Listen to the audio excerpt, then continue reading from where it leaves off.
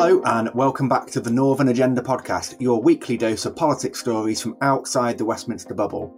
I'm Rob Parsons, Northern Agenda editor for Reach, the publisher of the Manchester Evening News and Newcastle Chronicle, and I'm bringing you more discussion and analysis of the North's big political stories from people experiencing them on the ground.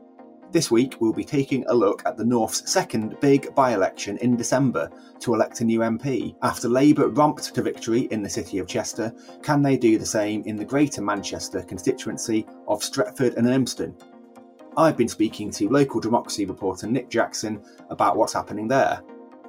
But first, when you hear the government talking about their much trumpeted concept of levelling up and its benefits to northern communities, it's a pretty safe bet they'll be looking at Teesside. That's places like Redcar, Middlesbrough and Stockton-on-Tees. One of the few areas with anything tangible to show from the government's flagship domestic agenda, this former industrial area now has a gaggle of Tory MPs, where Labour politicians used to be, and a Conservative Metro Mayor hoping to replace the old steelmaking jobs with those powered by clean energy. It's also, based on what I've seen reported in the area, got perhaps the most partisan political culture in the north of England. But are the prospects for Teesside getting any better with all the attention it's had lavished on it by government? Let's ask Carl Pemberton, the Managing Director of Active Chartered Financial Planners based in Stockton-on-Tees and the Chair of the Institute of Directors in the North East, the South Division. So he looks after business interests in the Tees Valley and is a great person to give us a balanced view on what's going on there. So Carl, welcome to the podcast.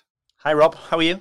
Very good. I'm very good. It's very good to speak to you today. So you speak to businesses and directors of businesses all the time. In terms of the cost of living crisis we're going through, the energy crisis and the impact that's having on businesses, is that starting to really be felt on Teesside at the moment? Yeah, I think you were right in your comment about politically being partisan. I think society is quite split and divided in our area as well. We're often referenced as being a very poor area and with lots of people in society that are below the poverty line. But yet in business, you see lots of optimism and a wave of optimism that I've personally never experienced in my time in the business community over the last 25 years. So you do have a complete divide in terms of that optimism of what we think might be coming, the feeling of how we're doing at the moment. And I'm a glass half full kind of guy.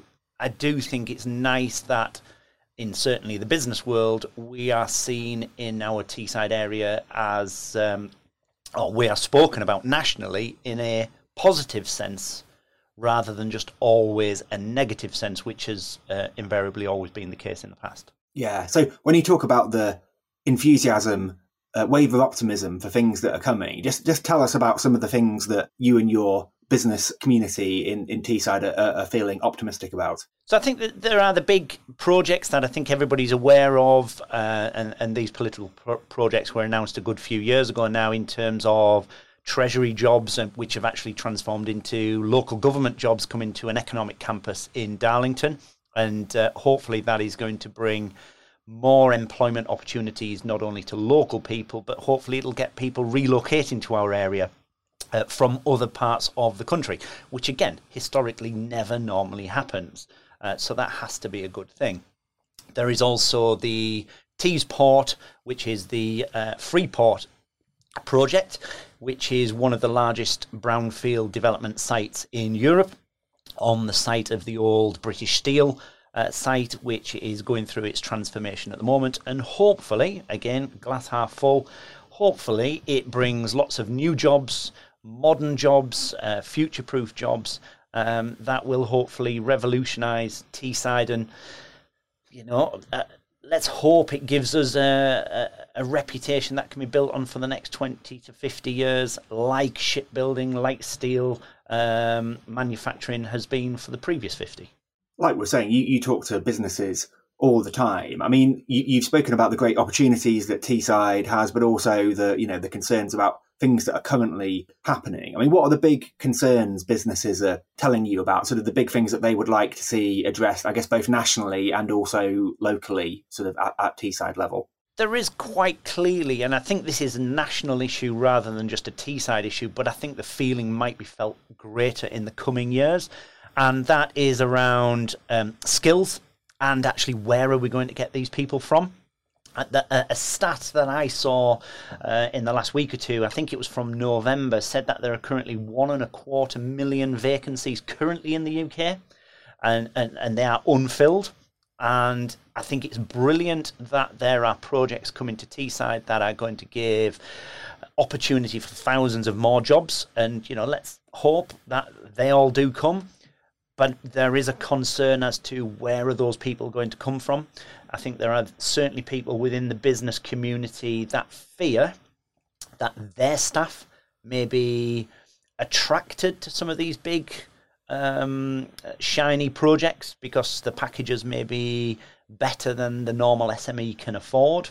And ultimately, if jobs are simply shifted from one sector or one employment sector to another, that isn't necessarily a good thing. These extra jobs need to be extra, not just people moving. Yeah, so there's a big job of work to do, isn't there, in Teesside particularly, to get the local population skilled up to do these new jobs. I mean, is that happening? Are the wheels in motion to sort of make that happen, from what you can tell?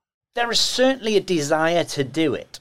I think, again, nationally there is an issue where, and I think, this isn't anybody's fault if I'm being, again, optimistic about it. I think we've got a bit of an issue post-COVID where we had lots of skilled people suddenly leave the employment arena.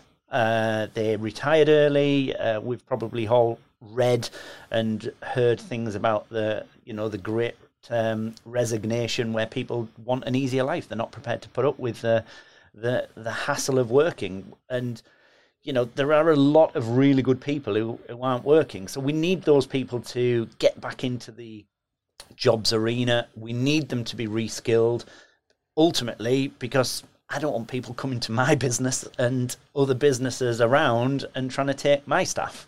So, it is a case of working with institutions like the IOD, working with the colleges, the universities, and putting that support and mechanisms in place to try and attract some people to upskill and hopefully, take some of those jobs that are on offer. We hear, or I sort of write quite a lot about, the attention that Teesside gets and how it's, seen as one of the places where levelling up is actually happening. I mean, are there lessons, do you think, that other areas in the north, perhaps areas that don't have Conservative mayors, could take from Teesside and its mayor, Ben Houchin, do you think? Or is it quite a specific sort of individual situation in Teesside that's going on at the moment?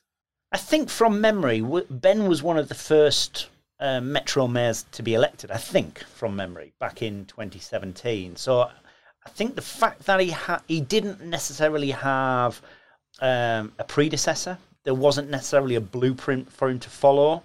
I do think that helped in terms of he had a bit of a blank canvas to start from. Although it was pretty horrible at the time for lots of people in the community, the fact that the British Steel site closed, I think it was 2015, and again, it probably doesn't feel like it for some, but it gave an opportunity to completely regenerate that area. I think obviously if British Steel was still manufacturing and was still going well, it would have been harder for Ben to make that impact. The same with the airport, which again we all hope continues to succeed as it appears to be. So I think it's as much a fact that he was one of the first to be in position. I think it's as much a bit of, I say good luck, it's not, I don't mean it in good luck as in British Steel closing, but it's good luck that he had some projects that he could probably get his teeth into pretty quickly to try and transform things around. And he's been pretty brave in some of his ideas that probably more political people may not have been able to do. I've got to ask you about the the B word that I feel like I'm hearing a bit more in recent weeks after a long hiatus of not hearing it that much. Brexit. Obviously, Teesside and the North East voted heavily for Brexit, and the Freeport, the Teesport that you've mentioned, is cited as one of the benefits of leaving the EU. Although there are some that say that you could do free ports before we left the European Union. But leaving that aside, sort of Brexit and the Tees Valley are kind of closely associated with each other. Do you think people still on Teesside, whether it's businesses or the population at large, still think that Brexit is working for Teesside, or given some of the problems that we've seen it cause sort of nationally and internationally, are people perhaps turning against it a bit now? It's a political hot potato, isn't it? I don't know where to go with that. I'm sorry, that's a hard question. You are right in that Teesside was, on the whole, predominantly Brexit. I think that is the reason why it turned very blue in the last election, on the back of that. So it's quite clear people wanted it. There's another debate and an argument to say, did they understand it? Did they understand the consequences of it? And are we feeling a benefit of it, directly or indirectly? I don't know. I don't think we'll ever really, really know for many more years to come.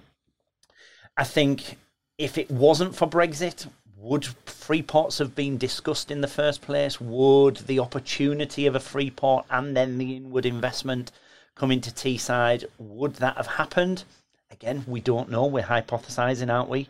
So you may say, has the Brexit vote created that opportunity? If I'm thinking glass half full, maybe so. Or would it have happened in the first place? We genuinely don't know. I think a lot of people are probably accepting that they didn't realise what Brexit meant or the consequences of Brexit. And again, I think going back to a comment I made before about jobs and skills, we are all, I believe, one of the big catalysts of this great number of jobs that are available is as of an impact of Brexit, in terms of we don't have those overseas labour forces here anymore, and I think it's impacting businesses, whether directly or indirectly, and it's probably impacting our public services as well, as we're seeing at the moment. Now, I just thought finally, Carl, I'd ask you a bit about your personal story, because I know obviously you're doing well in business, but of late you've started reevaluating the way that you live your life and your work-life balance, so I hear. Can you just tell us a bit about that? Maybe there's an inspiration or a lesson for other business people from what you're doing.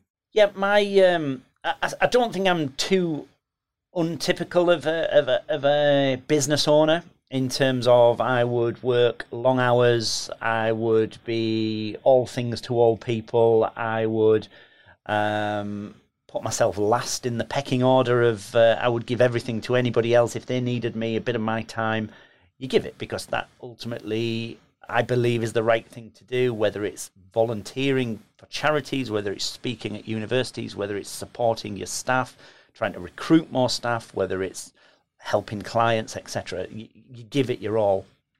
12 months ago, just over 12 months ago, I was poorly with a suspected stroke, brain bleed, and again, I can think whatever in terms of what caused it. A lot of people associate strokes with stress, which it could have been.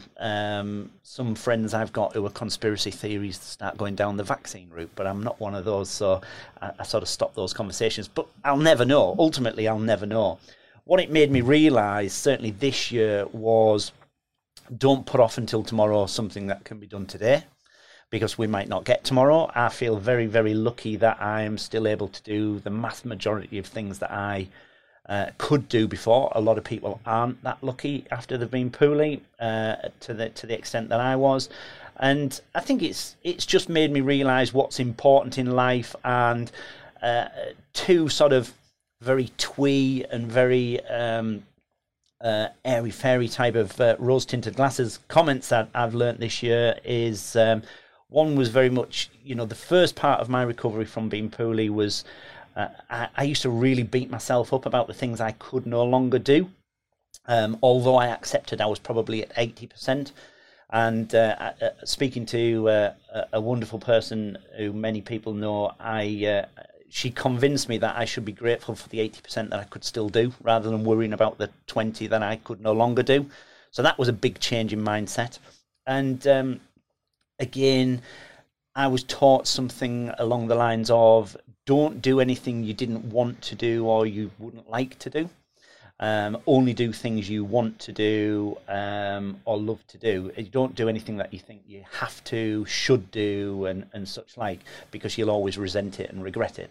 So things only now go in my diary if I want to do it or if I'd like to do it. And that's a big change. Well, I'm glad talking to the Northern Agenda podcast managed to make it into your diary, given that you're being being picky about the stuff that you do now. Well, that's really interesting. I think a lot of people could take a lot from that, and it's interesting that it's taken a sort of a traumatic life experience for you to change your ways, and I guess a lot of people will be might take some inspiration from it. So, Carl Pemberton, thank you so much for talking to us today. No problem. Thank you, Rob.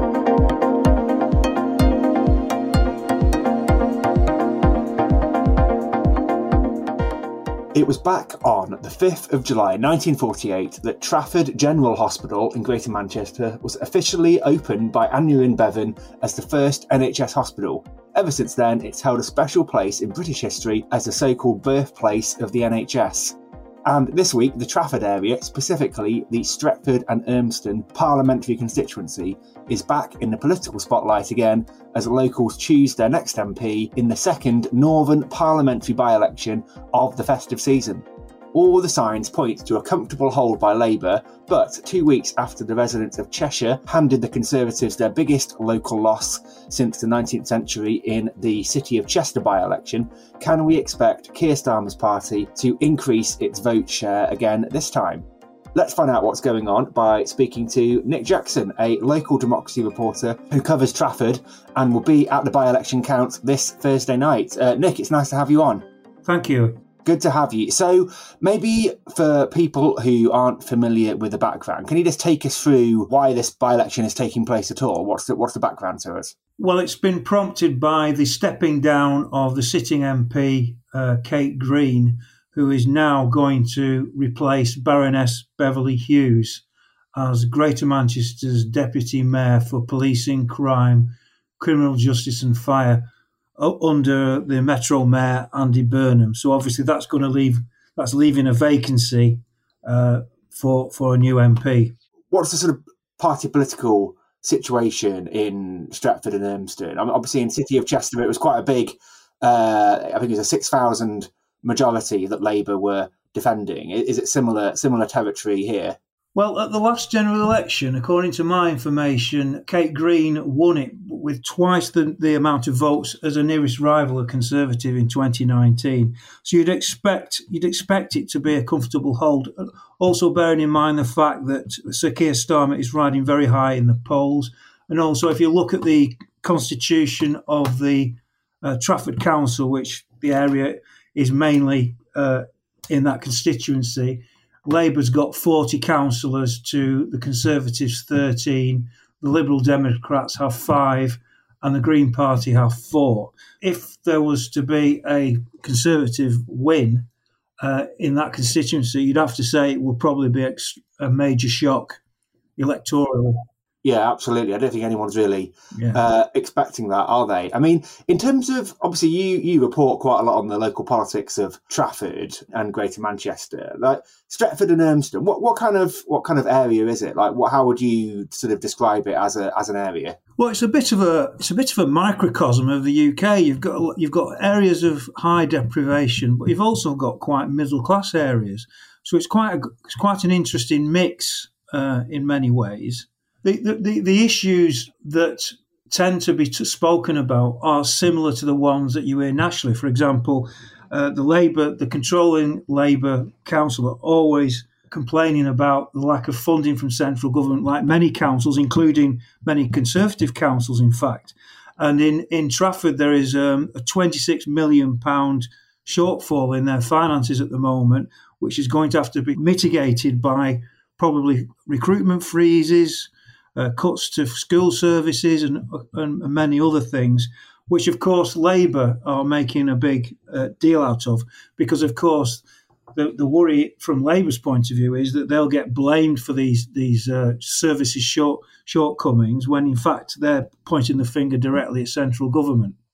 And of course the Labour candidate is Andrew Weston, who is the current Trafford Council leader, who has got his finger on the pulse, shall we say, of everything that's going on in the Trafford area, Stretford and Urmston particularly. Yeah, it's interesting, isn't it? Because I guess when there's a by-election, the debate is always about who is to blame for the area's problems. I was looking at some of the candidates, their little videos that they'd done, and Andrew Weston was wholeheartedly blaming the Conservatives for all the problems that the local area has, whereas the local Tory candidate was saying, that people are tired of Labour, it's time for a change. So I guess they're all trying to sort of portray themselves as the change candidates, aren't they? Which I guess is what you do in a by-election. I mean, can you tell me about some of the other contenders as well for the seat?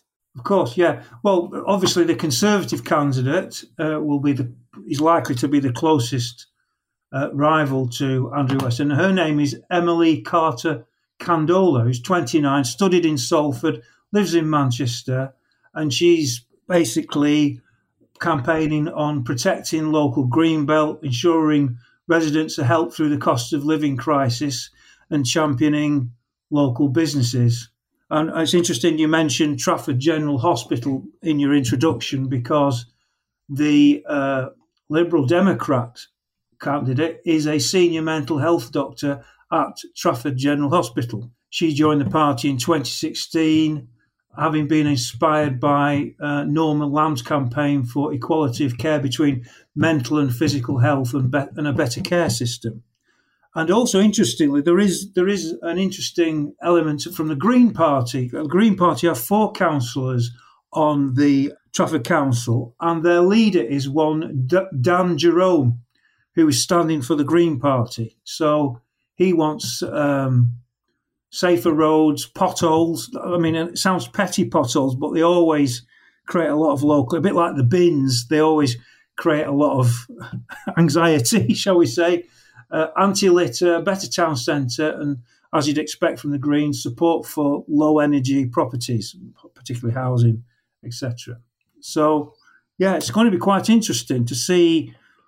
I mean, we all expect probably Labour to win, but it's a question of how the rest of it plays out on the night or on the day, should we say? Yeah, absolutely. And is there one sort of burning issue above all the others that could be decisive in the campaign? Going on about sort of finance is always a bit dry, but that £26 million hole in the finance is the main one. But there's also another one that's quite interesting. Now, Altrincham General Hospital is not in the Stretford and Urmston constituency. However, lots of people from that constituency go there. And what happened was, towards the back end of 2021, they closed the minor injuries unit there. And that was the place where people from Trafford and Stretford and other areas elsewhere went if they had a minor sprain or breakage. And they closed this minor injuries unit because of the pandemic, because they couldn't recruit enough nurses, and the nurses were being diverted to Wythenshawe and Trafford General, and with people being asked to go there. Now, we all know that going to an A&E at those hospitals, you're likely to be waiting significantly longer times than you would be if you'd have been going to a smaller unit at Altrincham. And now the fear is among many people, and this has been voiced at council meetings, is that there is a sort of hidden agenda to eventually close Altrincham Hospital and sort of even out the healthcare across Trafford, because we know that the Labour Party has an agenda for equality in health. So there's this, because we all know that Altrincham is a slightly more well-to-do area than other areas of Stretford and Urmston, and there's a fear that it might be sacrificed in the name of equality. So that is raging under. And interestingly, we have a Conservative chair of the Health Scrutiny Committee in Trafford who is actually campaigning to keep Altrincham Hospital open. Oh, that is an interesting little subplot, isn't it? Nick, can you tell me this? I mean, obviously, you're following local politics in Trafford. Is it obviously at the time of year we're at, being cold and people are thinking about Christmas and so forth? Are people actually? Is the by-election the big political story in town, or are people just sort of going about their business and it's not really on their radar too much? From what you can tell. I'll be honest, I haven't actually been out asking people, but I would suspect that yes, it is, because there's all this industrial unrest at the moment, and it's all across the news, and we all know that when people are unhappy, like winter of discontent, if we go back to the late 70s, those of us who are old enough will remember, it effectively brought down the Labour government in the late 70s and allowed Margaret Thatcher to get in because there was just a raft of strikes. This is slightly different. We've now clearly got a Conservative government, but there's all this angst. But there does appear to be, unlike the late 70s, there does appear to be an element of sympathy on the part of the general public for the railway workers, the nurses, the postal workers. There doesn't seem to be the anger that there was when I was a young lad. The last time there was soaring inflation, rising energy prices. There doesn't seem to be that level of political angst about the unions, because that narrative about the unions being militant has gone away over a long period of time. Yeah, that's really interesting. So, Nick, are you going to follow the by-election count through the night? Yes, I'm going there. I've got another colleague there as well from the MEN, Manchester Evening News, and we've got a snapper there as well, photographer, and we're going to see what's going on. I always get a bit excited by election counts.